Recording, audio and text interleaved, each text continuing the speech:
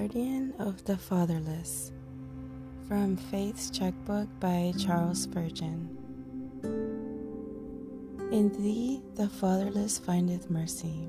Hosea 14:3. This is an excellent reason for casting away all other confidences and relying upon the Lord alone. When a child is left without its natural protector, our God steps in and becomes his guardian. So also when a man has lost every object of dependence, he may cast himself upon the living God and find in him all that he needs. Orphans are cast upon the fatherhood of God, and he provides for them. The writer of these pages knows what it is to hang on to the bare arm of God, and he bears his willing witness that no trust is so well warranted by facts, or so sure to be rewarded by results, as trust in the invisible but ever-living God.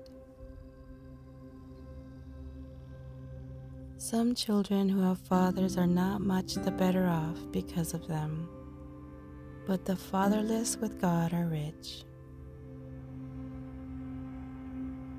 Better have God and no other friend than all the patrons on the earth and no God.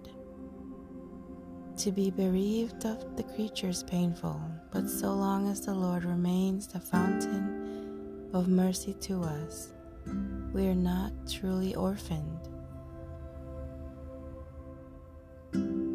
Let fatherless children plead the gracious word for this morning, and let all who have been bereaved of visible support do the same.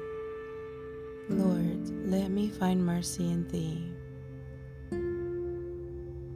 The more needy and helpless I am, the more confidently do I appeal to thy loving heart. And I say these things in the name of Jesus Christ. Amen.